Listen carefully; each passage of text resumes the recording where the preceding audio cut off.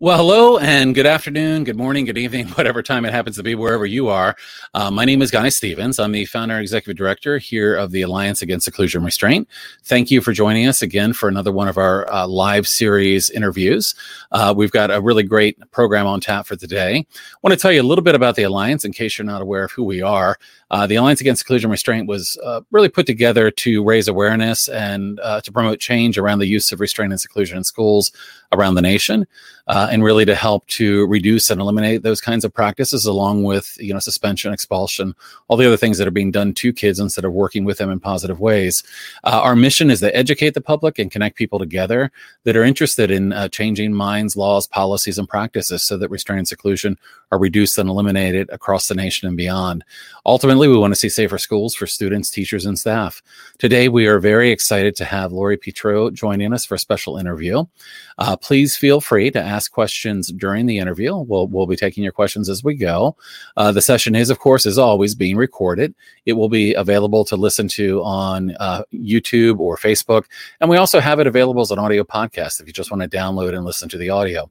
So as always, before we get started, I want to go ahead and introduce you to our amazing co-host, Beth Tolley. Hey, Beth.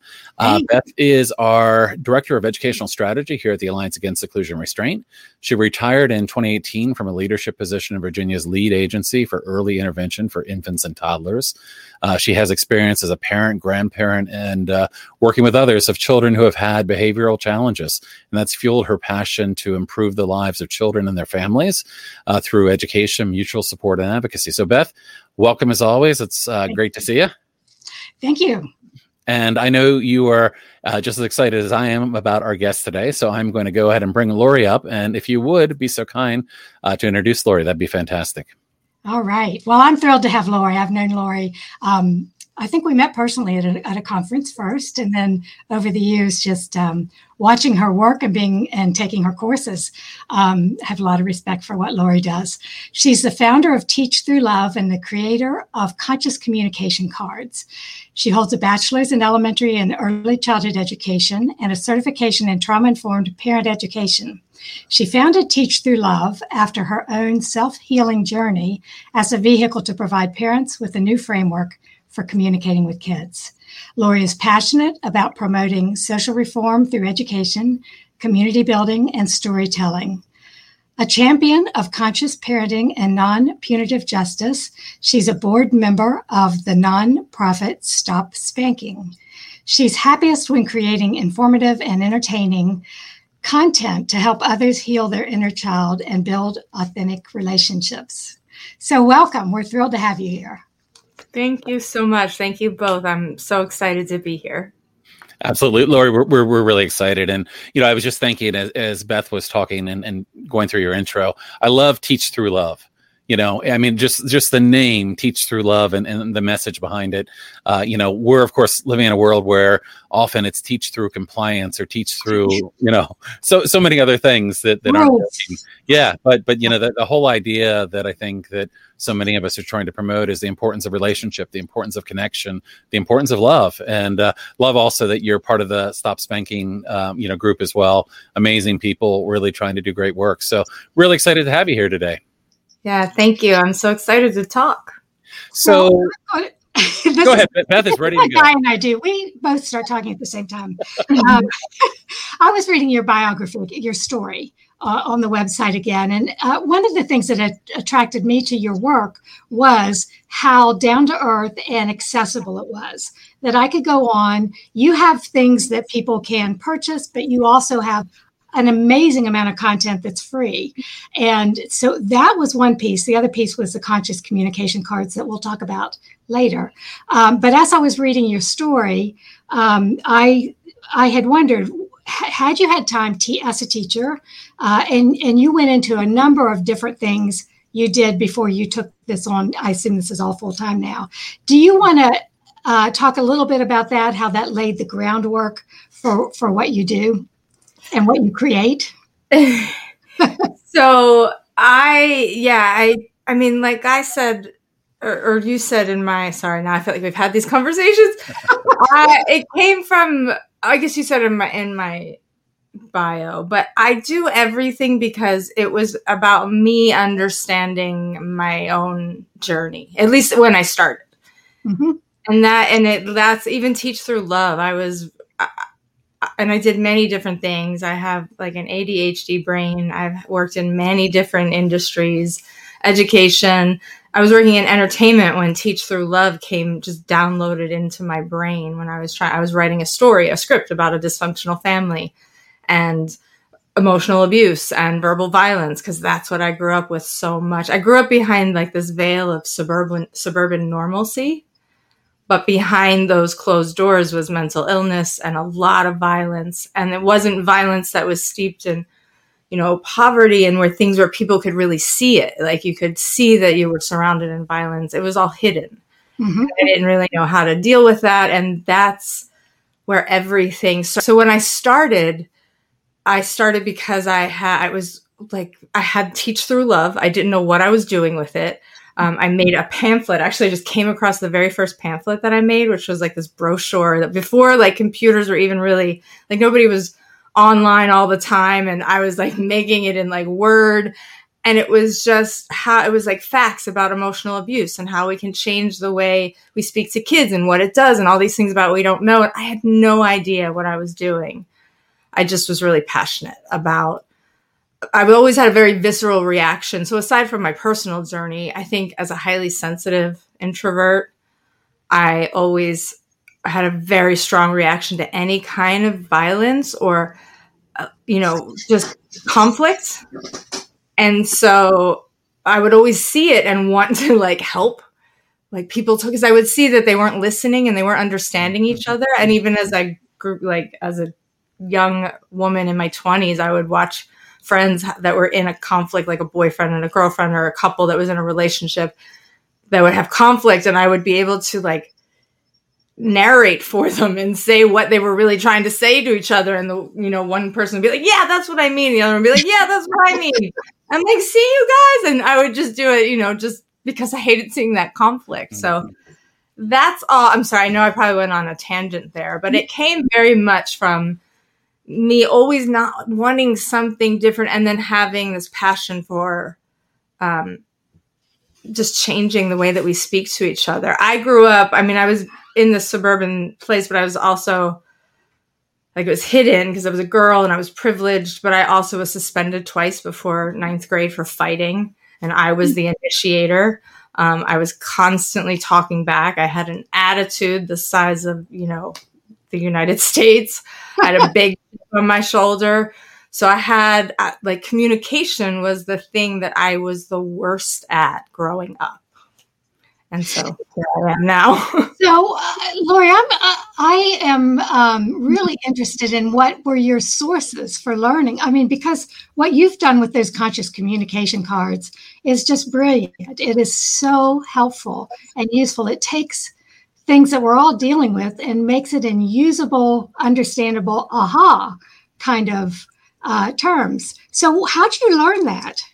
Well, thank you. I just think that I'm a learner. Like I listen and learn, and I have a memory that will, if it's important to me or I'm passionate about it, I just remember it.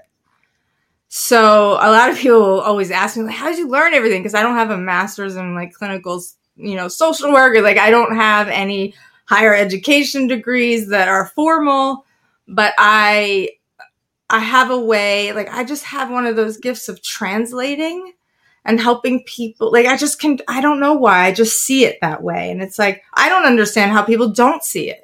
It's almost like, you know what I mean? Like I can't see it any other way. I don't know. And I know how to be like verbally violent for sure. That was my foundation. But I don't know how to not see the flip side. So I don't really know how I learned. I feel a lot of this really was just meant for me. It was very much meant to be. It was, I don't know. It sounds so woo woo, yeah. But that's just where it comes from for me. And of course I read a lot of different things and learning about emotions was huge. So, yeah, but as you reflect on it, I hear you, because sometimes our journeys are hard to describe. But do you recall any kind of aha moment where suddenly it was like a click with you? Some of the challenges that you had seen, through your own experience, with communication. Was there anything that kind of caused that aha moment to happen? Well, honestly, the communication cards were just an accident. Right. So I never was. I was doing that I just started posting them online. Because people would always say, well, what do I say? What do I say? I get it. I want to be empathetic. I want to connect with this kid, but I don't know what to say. And I was like, oh, okay, well, I can do that for you. Like, that was it. And so I just started posting them online, and I had been posting them for years and giving them away in my classes and talking about it. And I think certainly nonviolent communication, that idea that there are needs and feelings that are motivating, that was definitely something that stuck in my mind. Mm-hmm. I don't follow it. I'm not an NVC practitioner. Like, I don't know it enough to speak about it properly, but it was definitely some of the principles there helped shape it. But it was very much, I just started doing it online because people were asking, and then it was, So it might be helpful. I know we kind of talked about getting to the cards a little later, but we've made enough reference to them that people are probably wondering, like, what are you talking about? What are these cards that we're talking about? So maybe you can tell us a little bit about the cards, and maybe if you have an example or two that you could show us, it might help people that keep wondering what we're talking about with these cards. Yeah, absolutely. So I have some here. Beth was talking about, I don't know if this was before or during our conversation, but the first deck that I did was for parents. And I took all the cards that I'd made over the years and organized them and categorized them. And categorize them was part of the process of making the deck, because they hadn't been categorized before. And I came up with, in my work, I always use a foundation of support, stress, and skills. We need to get connected. We need to help kids regulate, and then we can build skills. Like, that's just how it can be the first aid. It can be the way to look for the root cause of behavior. So the cards were created around that idea. And the first deck I did was the parent deck. Actually, these are open over here. So these are all, these are color coded by, this was the first deck. And then I don't know if you kind of see them, but there's like the support card that gives you the information about what they do. So support, stress, and skills is the foundation, because for me, whenever we're trying to figure out how to communicate about behavior, we have to look at the root cause. So I know that, and parents all want the same thing. Or teachers, anyone who works with kids, we want kids we want good relationships with kids. So there's the support. We want kids who are regulated. So there's the part about the regulation, and we want them to have the kind of skills that they need to navigate life.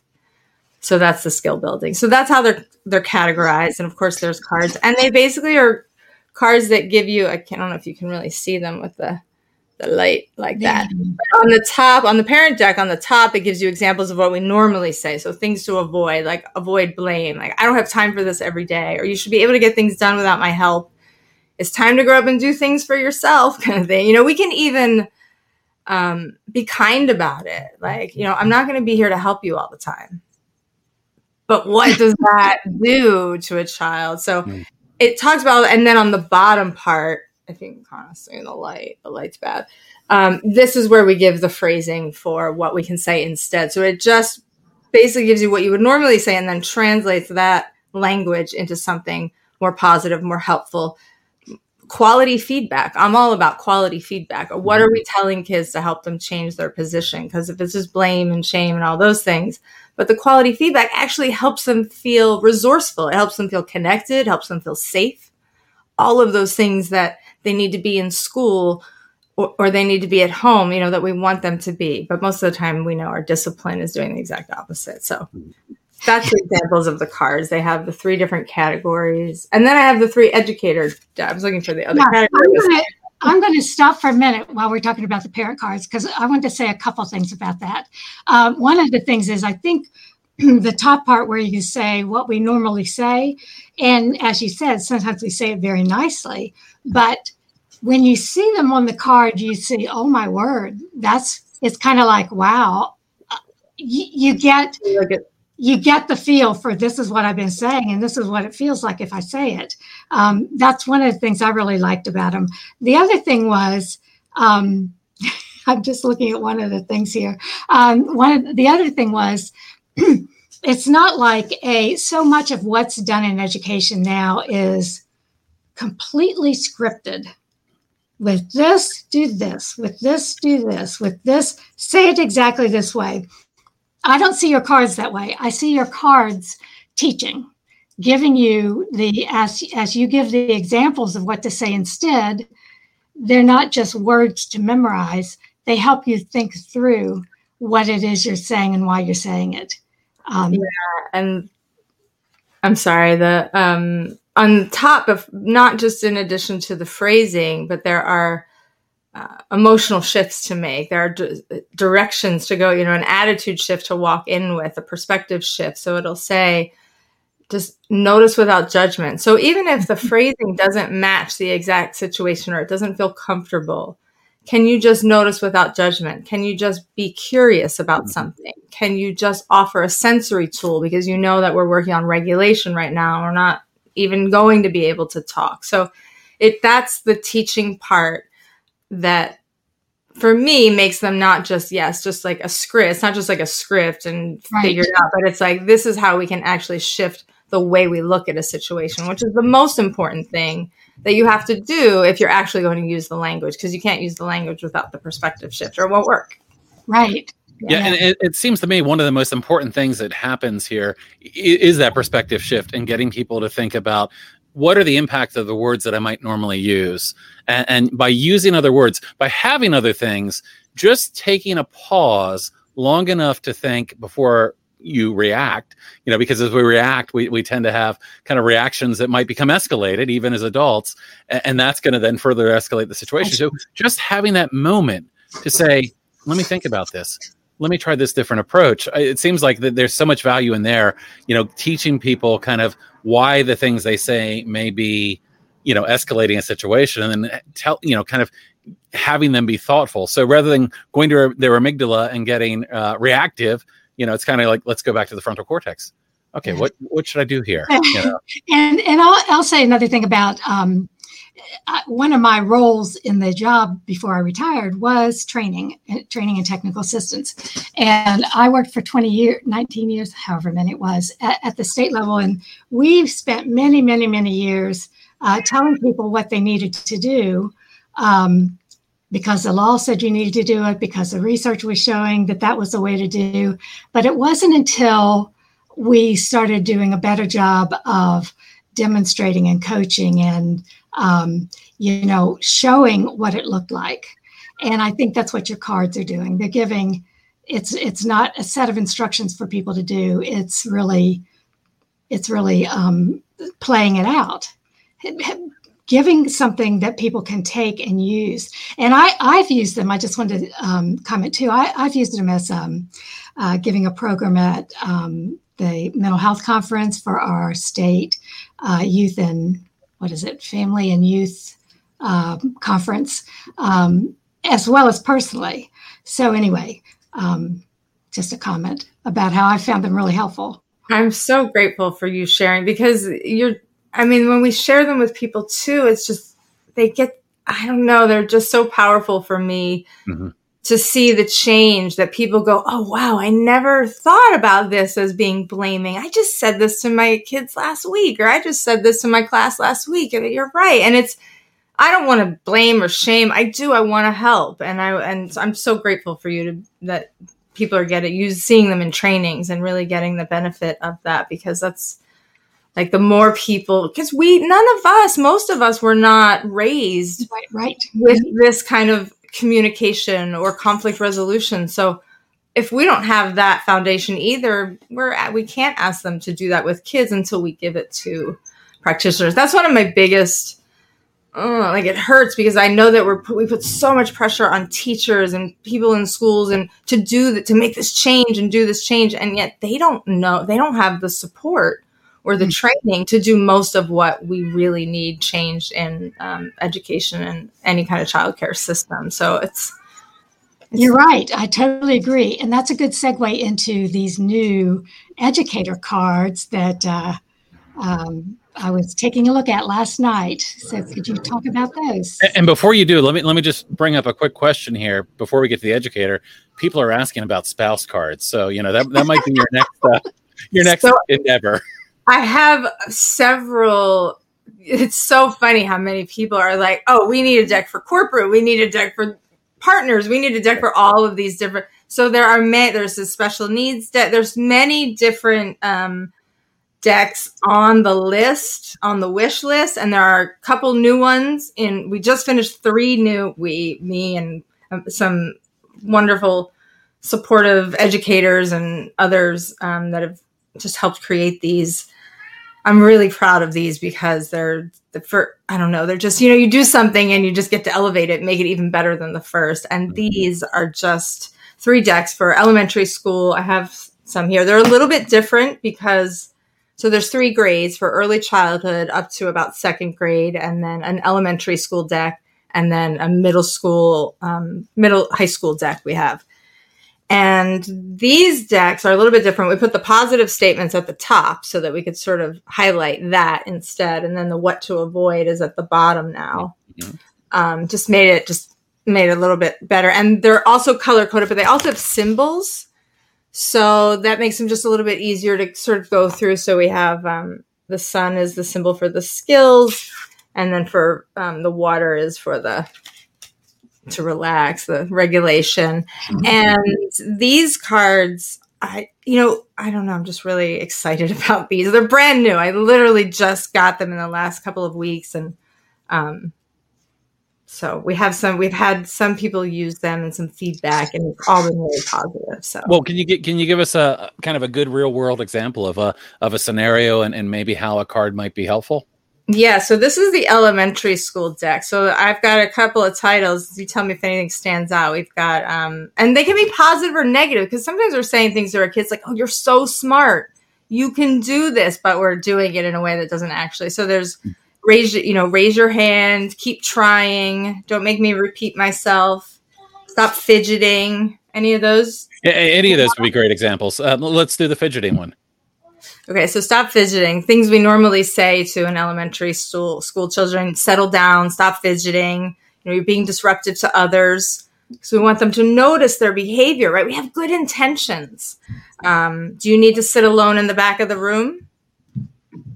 That's when we start to isolate, right? That's the very first step in isolating and and then if the behavior doesn't improve from there, then we get to the more harsher forms like seclusion, restraint, right? When kids' behavior gets really out of control. So instead, if we can go in and we can notice without judgment, we can just say, you're having trouble working on your independent reading. What's up? Let's give the child a chance to and they might, because they're not being reprimanded, they might actually be like, whoa. You want to know what I have to say? Right. Yeah, I mean, I can't help but hearing that and think about Ross Greene and collaborative practice solutions. Yeah, but it's the same principle. It's like, let's engage the child and get involved with supporting the child and listening. Kids are sometimes surprised just because somebody actually cares what's going on. Yes, exactly. Well, we as adults assume we know what we're supposed to be telling the kids and that we're supposed to know. And I know that was when I started this work, it was to me the big aha is that I really needed to, and I had lots of coaches to help me with this. I needed to stop talking and listen more because what I was saying was not being heard. And it was keeping me from learning, keeping me from understanding what was going on with the kids, but I was doing exactly what I thought I was supposed to do. So we have a lot of learning to do as adults. There were a couple things you said that made me think. One of that is a favorite phrase of Ross Greene's is what's up. And it introduces, it's so non-threatening that it opens up the conversation for the kid.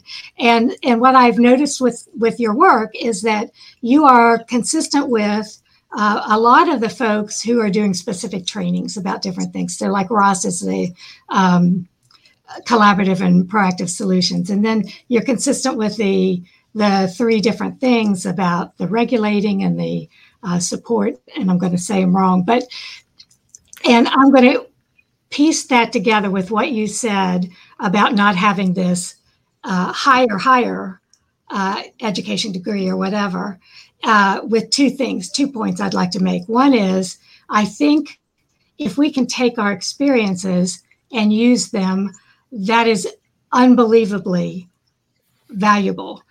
More you can get if you're, and you sound like a real learner who you were reading all the time. That is every bit as valuable as the degree. Now, to get a job, maybe not, but that's their problem. One of the studies that, while I was doing technical assistance, was they were trying to figure out what is the level of education people should have to work with kids at a certain level. And the study showed that it wasn't the degree that mattered so much as how the people were with the kids and what they did with the kids. So the degrees did not predict who was going to be the best teachers for the kids. So yeah, no definitely apologies about a degree. Yeah, and I'm not really. I know that it's a big deal to a lot of people. I looked into higher degrees, and I was like, I'm not spending $60,000 to go back to school right now. Like, I was just like, no. I just said I don't have. But I know that it's some people will go, well, what makes you so,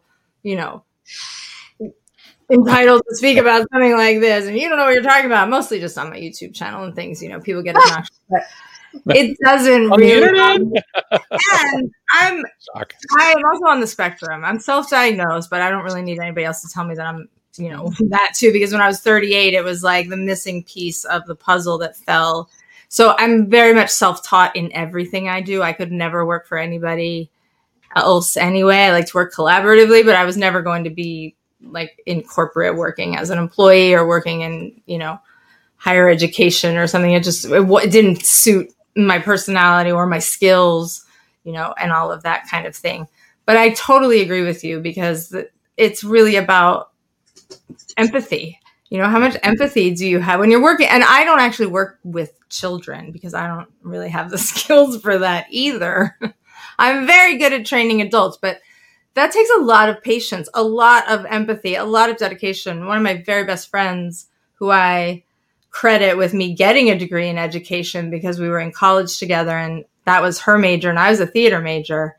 And I ended up switching because of a project that she was doing and a bunch of other reasons. But she's probably the reason that I have any credibility because of that. But she is so dedicated. Like there's so much that teachers and people who work and counselors, she's a school counselor now actually, but anyone who works with kids, especially kids that have challenging behaviors, that's hard work. Like I'm also not saying that these cars are like, the solution to everything. It's just about how can we build more peaceful environments? How can we build communities that care about each other and where kids where they feel included and like they belong? That's, of course, my big purpose on that.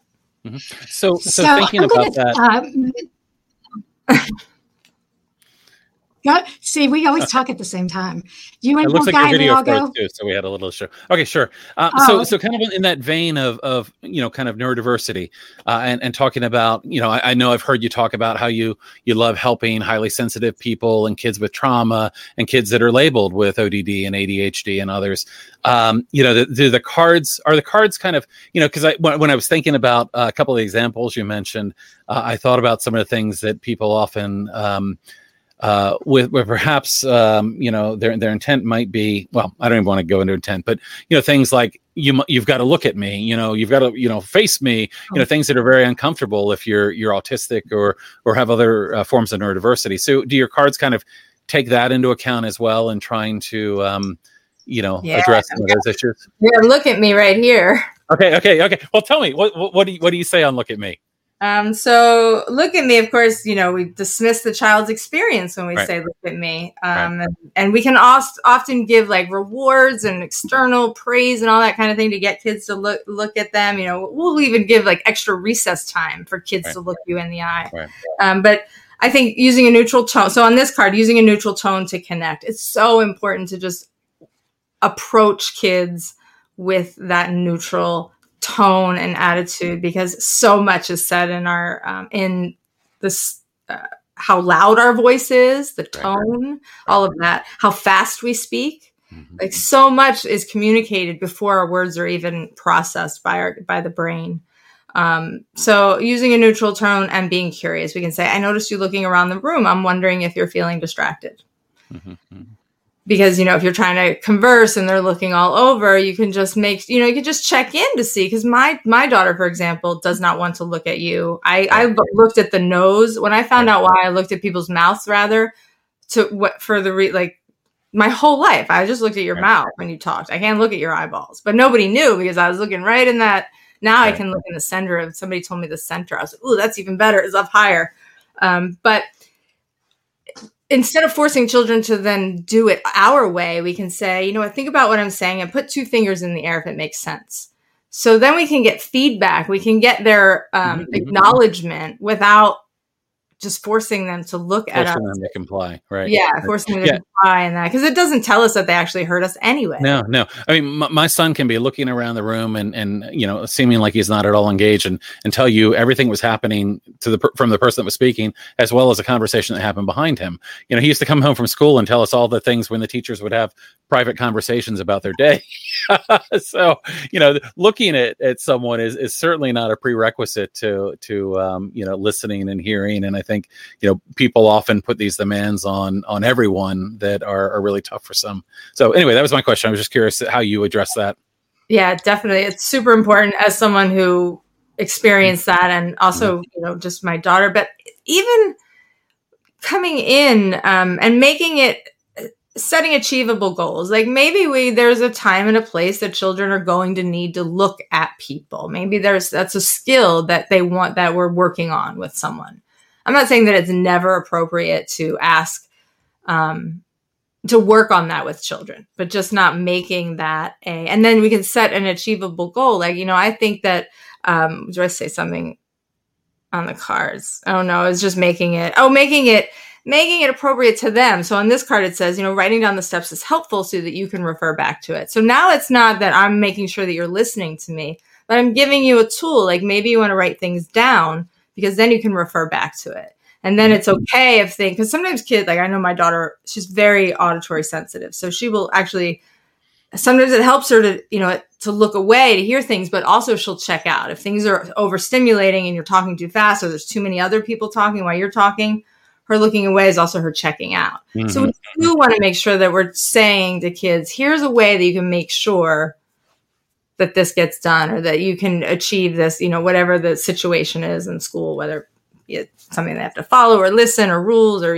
directions, whatever it may be, making sure that we're also following up with that skill-based tool. Mm-hmm. And the thing about look at me, and it's all based on assumption that that's the way, that's necessary in order to process information or to respect the person or whatever. And there's so many rules we have that we've not questioned.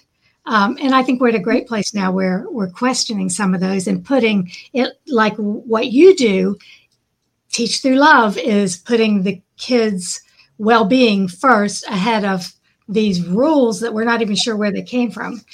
But I got 3 things now. I had 2 before, but now I have 3. Can I say something really quick? Because you reminded me of that when you said the assumption. So we also assume ability of children. We assume that they're capable of what we're asking. Right. Because maybe we've seen it before. Right. And so I think if we remove that assumption of their ability based on what we think we know is also important, because then we can always go in with this lens of, I'm going to help you meet this expectation instead of I'm going to stand over here and wait for you to meet this expectation. Right. And kids, because of where they are as far as being regulated or not, may do something one day and not be able to do it the next day. Very genuinely. So, and you made me think about, so we want to presume competence, but not assume that they're able to have the skill to do. Presume competence that they can learn or that they may know more than we know they know, but not assume that they can do the skill that we're asking them. Does that make sense? I mean, I never thought of it until you were saying about. I mean, I think that we can, there's always the potential for them to meet that expectation. But if they're showing us that they can't, then that's when we shouldn't assume that they can. Absolutely. Like if they're showing us with their behavior, right? Right. Yeah. And I think those are two different things. Okay. So one of the first things you said that made me think, we've talked about challenging kids, but we've been kind of trying to move. I've moved from saying that I had, that my grandkids and kids were all challenging to saying that their behaviors challenged the adults around them. Yeah. And then as I've read more of the work of Stuart Shanker and also Stephen Porges, they're talking about distressed behavior or stress behavior, stress responses, as opposed to, so it helps make that distinction that we see our schools not making. Schools see all behaviors as being volitional. But when we recognize that a lot of the behaviors that are difficult for us adults are stress behaviors that are not intentional. Anyway, I just wanted to throw that out. And where your cards come in, that I have this example that has just, I probably talk about it every time. It just eats at me. It eats at me. A child in Virginia who was known to have a disability, 6 years old, ran out of steam about noon. And the teacher, he moved from one class to the next class. And the teacher said, you need to finish your work. If you don't finish your work, you're making a red choice now. And they had the behavior charts and everything. And I was able to see the documentation for what was done before. The child ended up being restrained. He ended up turning tables over and throwing chairs. He went into a full-blown fight reaction when what he wanted to do was escape. When I read the document of what led up to that, and I read it pre-printed, I think it was, the words that were on there to help de-escalate the child, they needed your cards, because those words were things like, remind him of the reward, remind him of the positive response, remind him of a reward he'll get, remind him of, it was all stuff that was like, oh my gosh, talk about a kid who's already can't cope, and you remind him of what he's going to do when he obeys something he's incapable, does something he's incapable of doing. I just think your cards would be so good to help people understand the difference between de-escalating and escalating. And so when I think about kids who struggle, I think it's because the adults haven't had the education. So they don't have the words that are being used, and the lack of recognition of the, whether it's coming from the cognitive brain or the, the fight, emotional brain. It's so easy to escalate kids without realizing you're the one who is doing it. You're not de-escalating. We have a very punitive mindset for the most part. And that is it has a very strong hold in society. And I think it's not only it perpetuates the violence, and it's the cause, and it just keeps perpetuating itself. So it's it's a hard cycle to break, which is why I think I started working, making resources for parents, because I know that that's one of the first places. But schools, we need new resources for teachers and counselors and everybody too. Yeah. Hey, Beth, can I jump in for a second? Of on that note, Lori, I'd like to, I want to backtrack a little bit.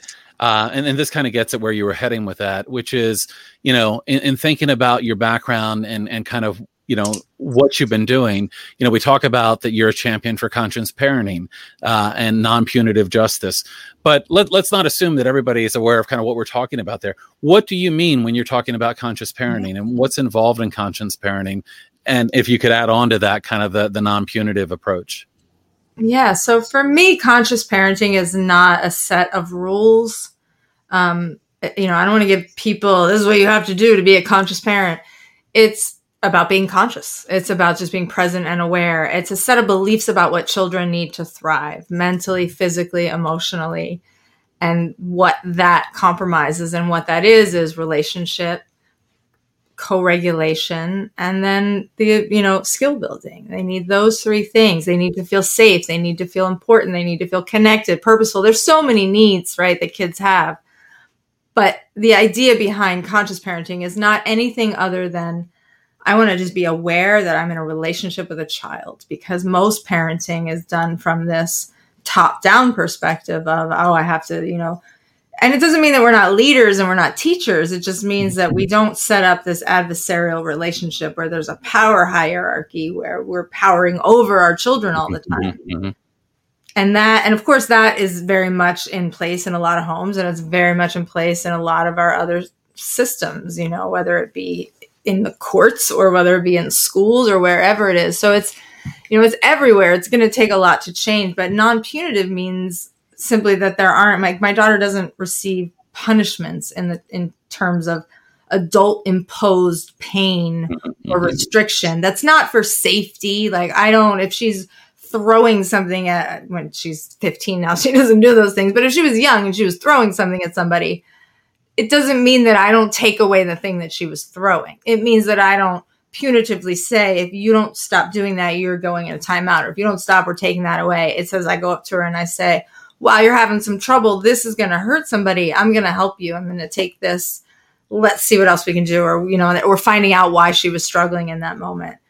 It's just coming in with that perspective of, I want to help. And what Beth was saying earlier, for me, when I was doing my trauma training, all negative behavior comes from a place of stress. That's what I was taught.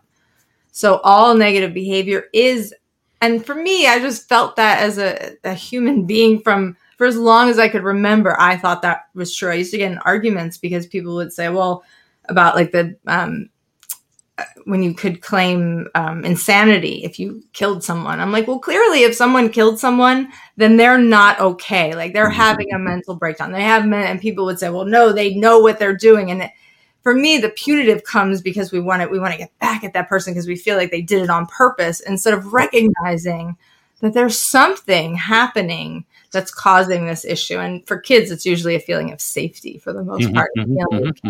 So two quick follow-ups. One is, so when you talked about kind of defining conscious parenting, you know, I think that oftentimes parents get caught in kind of what I would say is kind of reactive parenting. So rather than being thoughtful and thinking about the approach, it's reacting. And oftentimes it's reacting based on people's own previous experiences. And I guess we're at the point in society where we know we can do better as parents, right? And that seems to be where you're trying to get with conscious parenting. Would you say that's accurate? Yeah. And I'm not out to try to make people like positive parents and take away all of their family values or their specific family, you know, goals or expectations. I just want us to just, become more, we do have more information. We have more access to it. Most people anyway, not always, because there's so much that gets in the way of even being able to absorb that kind of information, like, you know, financial stress and people not having resources. But I want it just to, if we can start to be more present with our children and just be in, like, see it as a relationship. Just start there. I don't want to give people rules and this is what you have to do, or, you know, to be a conscious parent. It's just like, how's your relationship with your kid? Because I have a terrible relationship with my parents. And I just, you know, it worked out that way. And I don't want that. Like, no one should have to like, there's no reason why kids should have to grow up with that if we have the ability to support parents. And we do.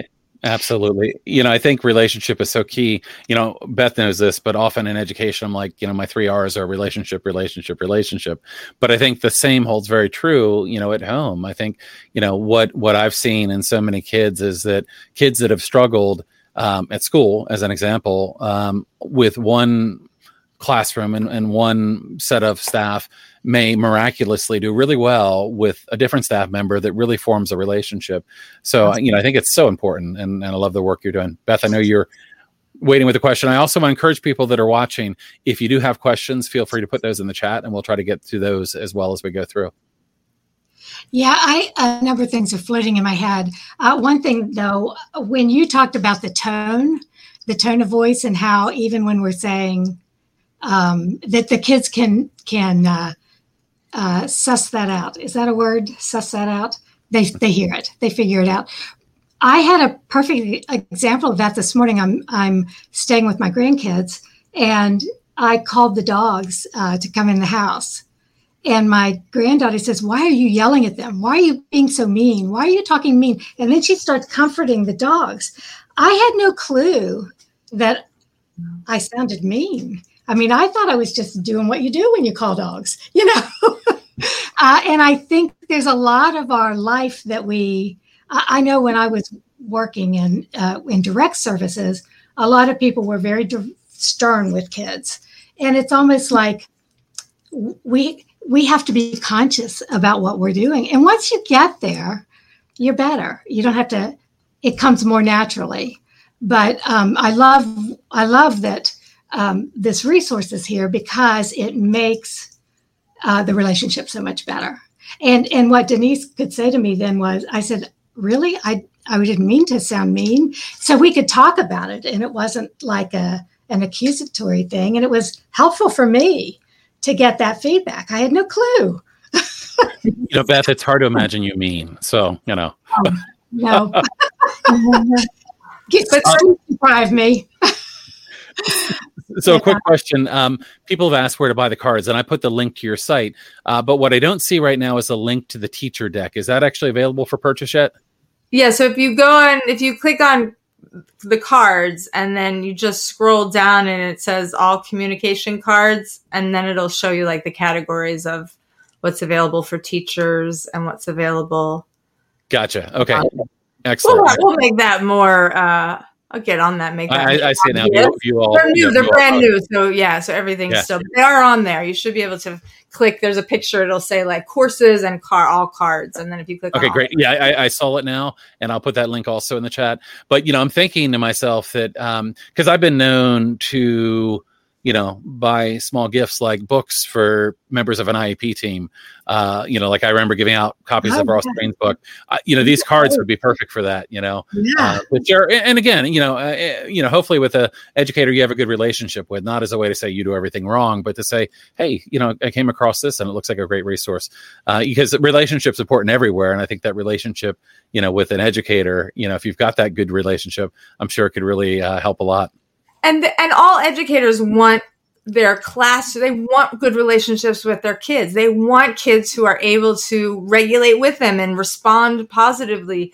And that's what the cards do. They're definitely not like a blame tool for teachers. This is how you can make your classroom more compassionate, more cooperative, because it really does bring cooperation into the picture just so wonderfully, because kids feel cared about, and when they feel cared about, they want to help you. They want to behave. They want behave, as we say it. They want to meet our expectations, because they I'm just gonna leave it there. Well, you're right, and somebody just brought up a comment.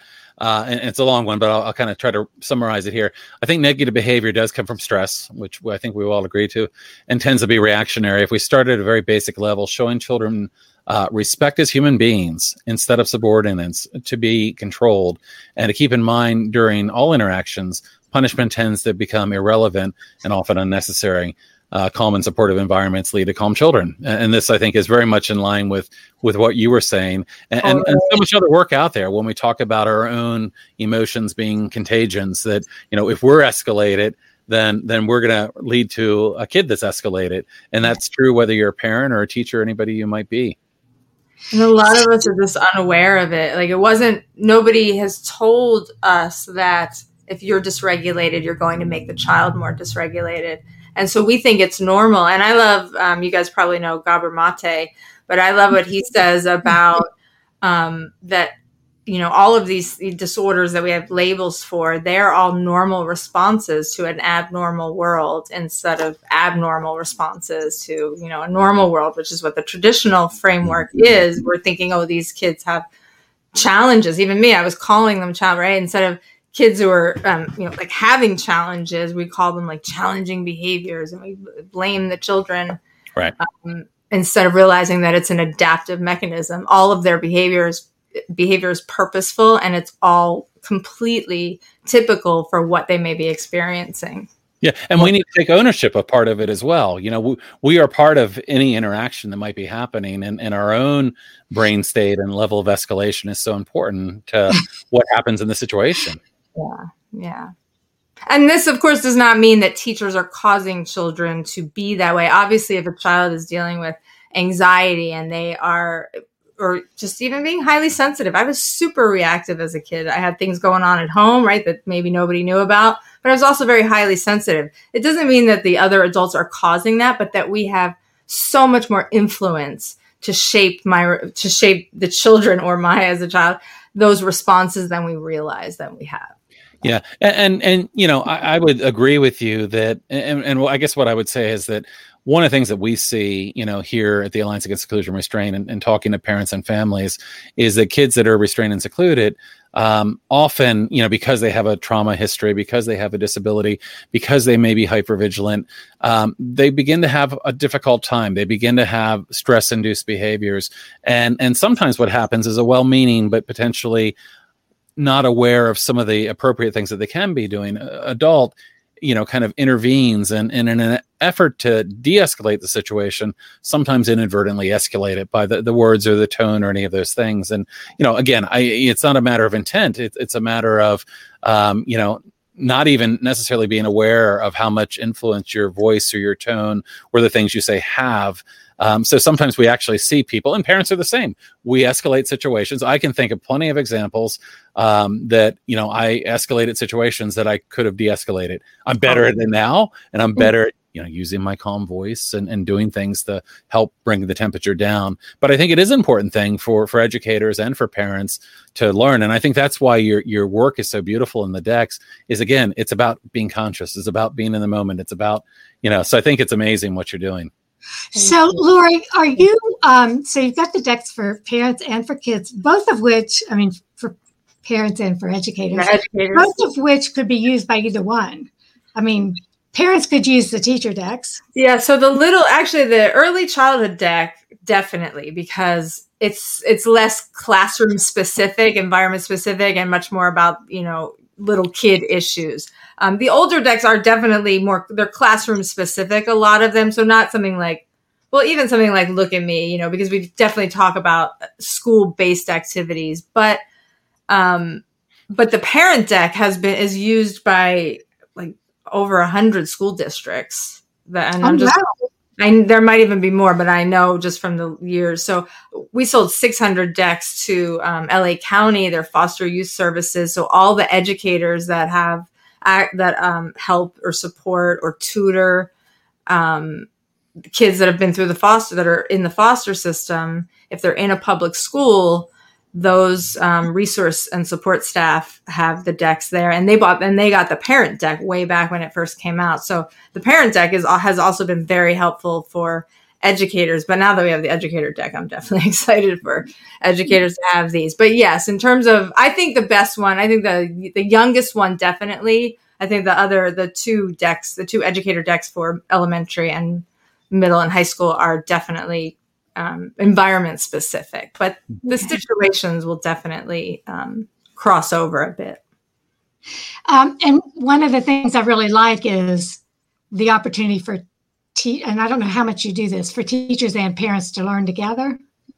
Is there much of that with the work you're doing? In terms of like running a workshop or things, or and you have so many things you do, and I don't think people may or may not know that. You have your YouTube channel, you have you have Facebook, you have your free resources, you have classes that are very specific and very, so. Four main classes. So there's a class on communication, there's a class on like an overhaul class for parents, and then there's a specific class on trauma, and and then a class for sensitive kids. Those are just the four sort of main programs. They're all online. They're all they were created from live classes because I was delivering classes for years and years. And then when the cards sort of took over my creative process, I made everything it's static. It's online, but there's tons of free stuff, tons of free classes, and then regular classes that you can participate in. And I do still run a monthly live Q&A, and I run some live rounds sometimes. So there's still access, but the education has been used by other people. You can facilitate the communication classes, for example, for parents, for educators, for professional development. So I have people that will get a facilitator license, and I train other educators. Since I don't work directly with parents, that's been something that I've been doing for the last few years, is training. We have 30 educators now that I've trained with my curriculum that I wrote. So I want to jump on that real quick, because as you've been talking about this and working with educators and the educators in California using your curriculum, one of the things I thought, and I know we're not done with our first interview here, but the seed is already in my head for our second interview. And what I thought is, wouldn't it be great to have you come back sometime with an educator or two that's been using your your curriculum and talk about how they use it in the classroom. So maybe we can connect later to think about other opportunities, because I think it's really important to kind of share these ideas and get people using these kind of programs in the classroom. So I don't want to put you on the spot, but something to think about. No, I would love that. And this is one of my favorite formats too, because I don't know. It's just, I love these conversations. I love having people, I just love sharing with people to give them information, ideas, and support on how they can make it happen too for their kids or their students. Absolutely. Absolutely. So one of the things that I see, it's very easy to get extremely discouraged with the fact that we continue to have restraint and seclusion, expulsion, spanking, all of these things. And we continue to have fights in legislature to be able to write laws that prohibit procedures that are known to be traumatic. All of that is very discouraging. And when I think about what's going to make a change, I think it is, we had this a little bit of the same kind of conversation with Stuart Shanker Tuesday. What's going to make a change? I don't think it's going to be, I think we need to change laws. We need to get the leaders at the top in the education field, the criminal justice, the child welfare, all of those things. But honestly, systems are so ingrained that I think it is things like what you are doing, and it is those people who are using what they learn from you, the teachers and the parents, expanding and exploding in the number of people who know this and who begin to be so many who say, no, we don't have to do consequences. We don't have to be punitive. It doesn't matter that we call it positive, it's still punitive. The more people that are learning through your work and the work of others and are working together as teachers and parents together, I think that's where we're going to see the change.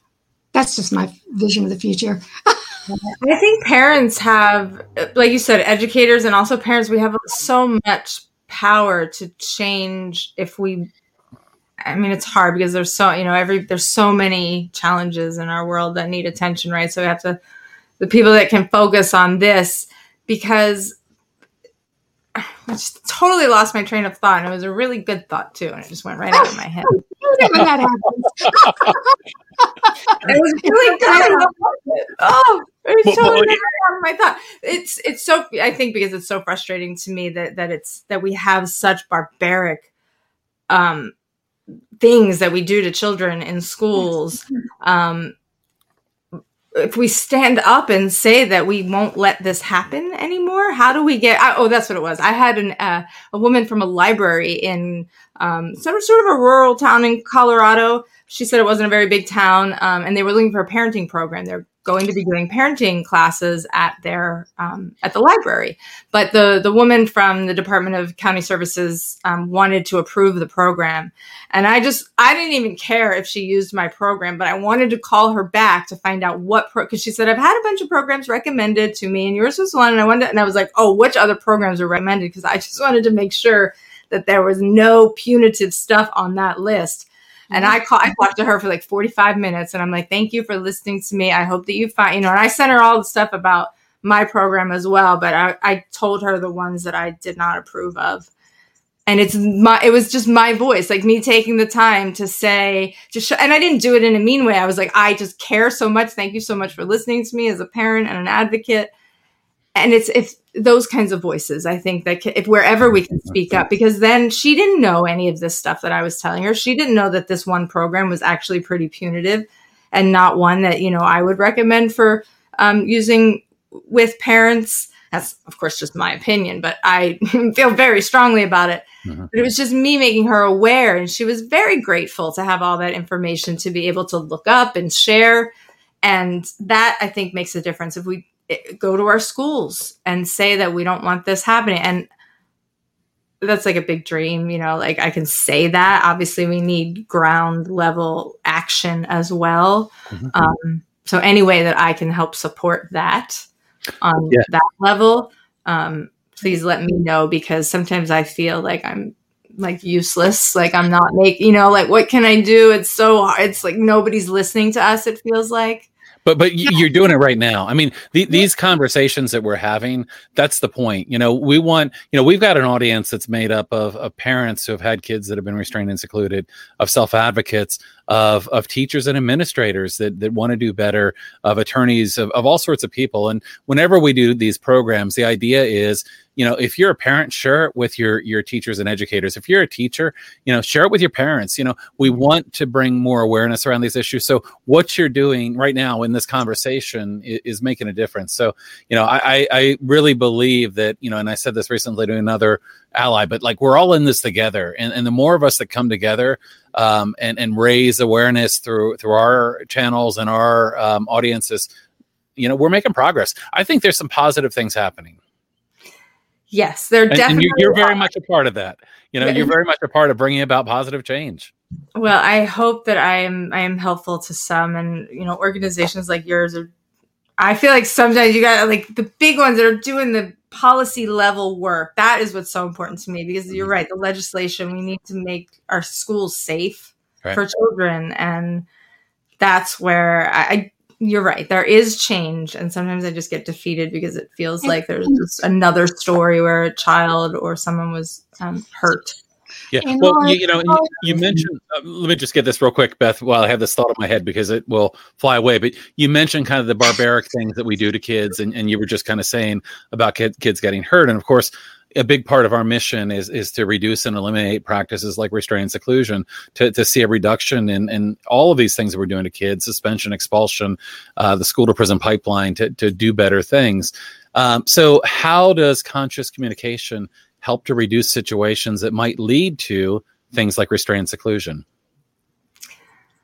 Well, I think restraint and seclusion are focused, like we said earlier, on that power paradigm. So I have to overpower you to create change. And when we use conscious communication, when we go in and we seek relationship, we seek to understand. So it's just a completely different mindset. And if we're creating, and it's not one step, it's not like, oh, you suddenly start to talk to kids this way and all of a sudden again magically changes. But if this is a community environment, this is the way people are resolving conflict. I didn't want to say that the need is never there. We never need to use restraint and seclusion, but the administrators or the educators or the SROs, whoever's in there that feels the need to use that, if they had these tools, if they had another way to communicate and walk in and address a child who's struggling, a child who's terrified,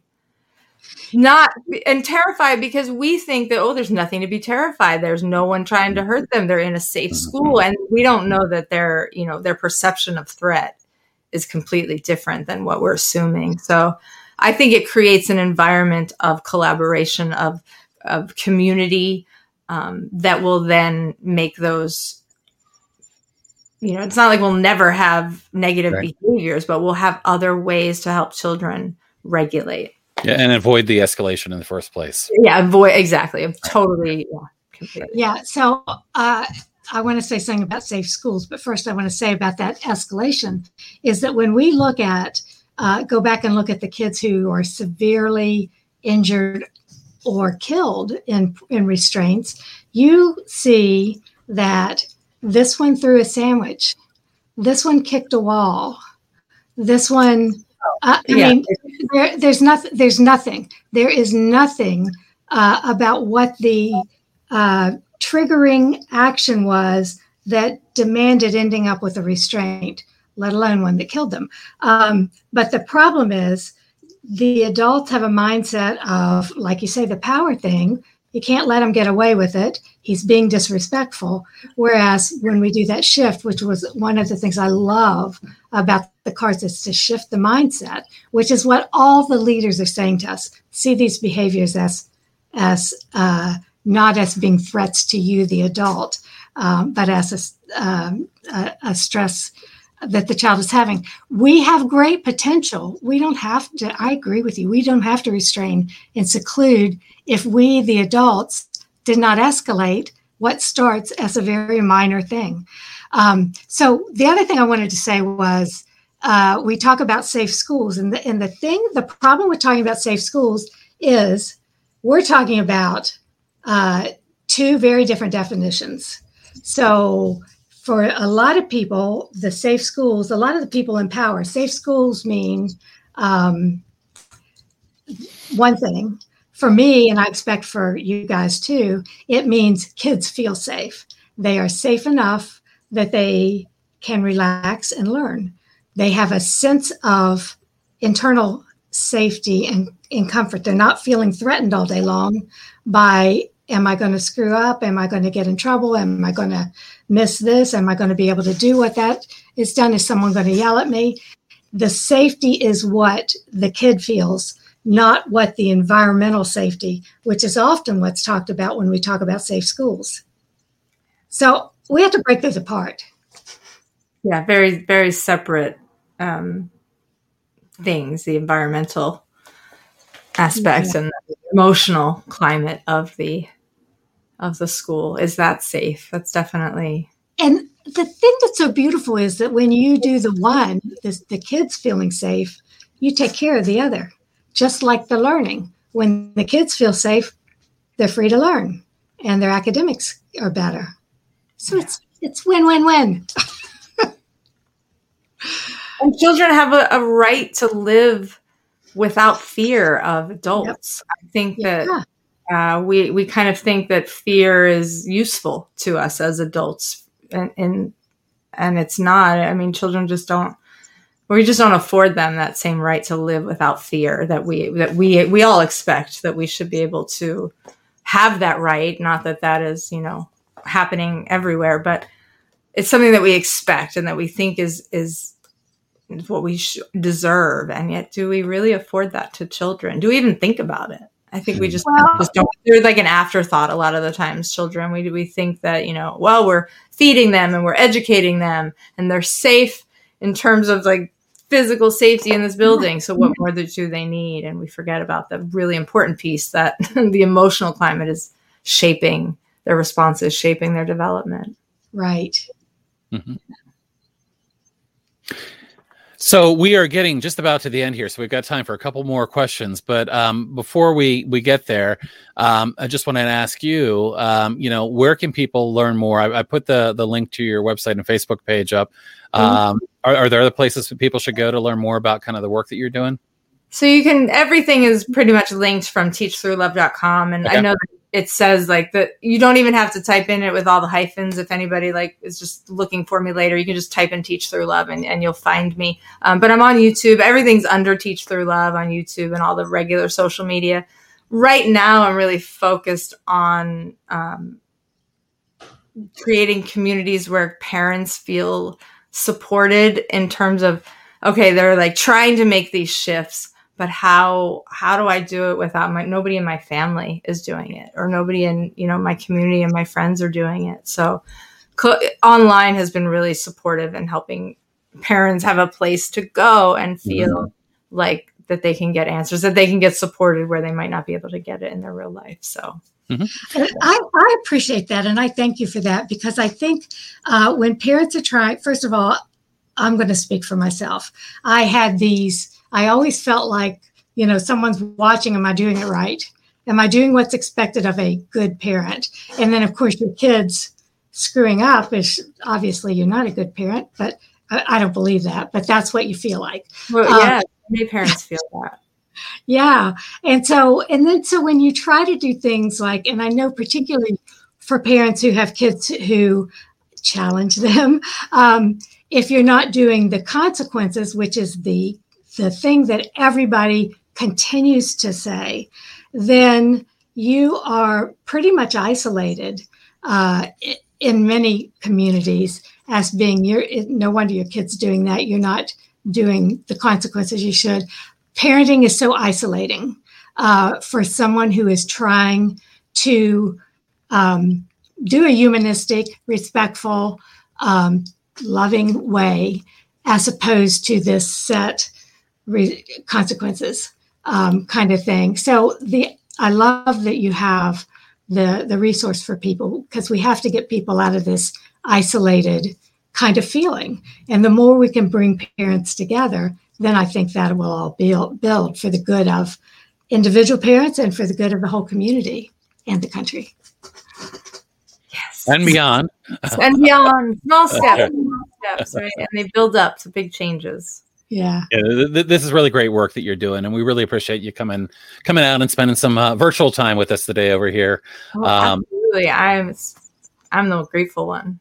Oh, no, absolutely. We really appreciate it. And like I said, I'd love to have you back again and maybe do something really focused on educators and talk about how they're incorporating, your curriculum in their classrooms and how that's working. But this has really been fantastic. I love the conversation. Do you have any final thoughts or kind of take-home messages you want to leave people with? For me, I always tell people it's about being conscious, not perfect. So don't walk away thinking that, oh my gosh, I'm blaming my kids or I'm saying something wrong. Just like we were saying, but it's no judgment. Just be conscious and, just try to and if you are reactive, you are reactive, and then you get to repair, and repair is a great way to secure a relationship. And I know because I have to do a lot of repair myself. So conscious, not perfect, is my takeaway. we learn by doing, right? And when we know better, we do better. And that's what this is all about. We both need to learn. So That's right. Absolutely. Well, thank you so much again for joining us. And Beth, thank you as always. I've got a couple announcements, but I'll let you go and make sure that I have you out on time as promised. So thank you again, and we'll look forward to seeing you soon. Thank you so much. All righty. So a couple quick announcements. Thank everybody again for joining us today, and encourage you as always to share these. This is a great opportunity to share ideas with others. The cards, of course, are a great resource. I do also want to kind of mention today a lot's going on around the country and even beyond in terms of restraint and seclusion and legislation. Right now in Maine, there are efforts to pass legislation, much like the Keeping All Students Safe Act that has been introduced previously on the federal level. Maine is trying to introduce their own version of that would eliminate the use of seclusion, eliminate the use of prone restraint, reduce the use of other forms of restraint. That's been moving forward, but has hit some roadblocks. People that think that restraint and seclusion are safe and necessary, which of course they're not. So anything we can do to help our allies in Maine would be great. Also in Illinois, they're working on legislation right now to ban the use of prone restraint. And there's some discussion about waiting 2 or 3 years to do that. We need to do it right away. It's a dangerous intervention. So any way that we can help others, a win that we have in Maine or Illinois is helpful to all of us as we try to get better policies and practices in place across the nation. I do want to mention real quickly, we've got another event coming up in 2 weeks. And let me just share that with you real quick. We've got Susan Hopkins that's going to be joining us. Dr. Susan Hopkins is from the Merit Center in Canada, and she's going to be talking about self-regulation in schools for educators. Should be a really great event. We recently had the opportunity to talk to Dr. Surt Shanker as well. That event has been recorded and will be shared with the audience later. So anyway, thank you all for joining us today. It's been a lot of fun as always. I hope you've had an opportunity to learn some new things and learn about some things that we can be doing to better support our kids. So thank you. Look forward to seeing you again soon.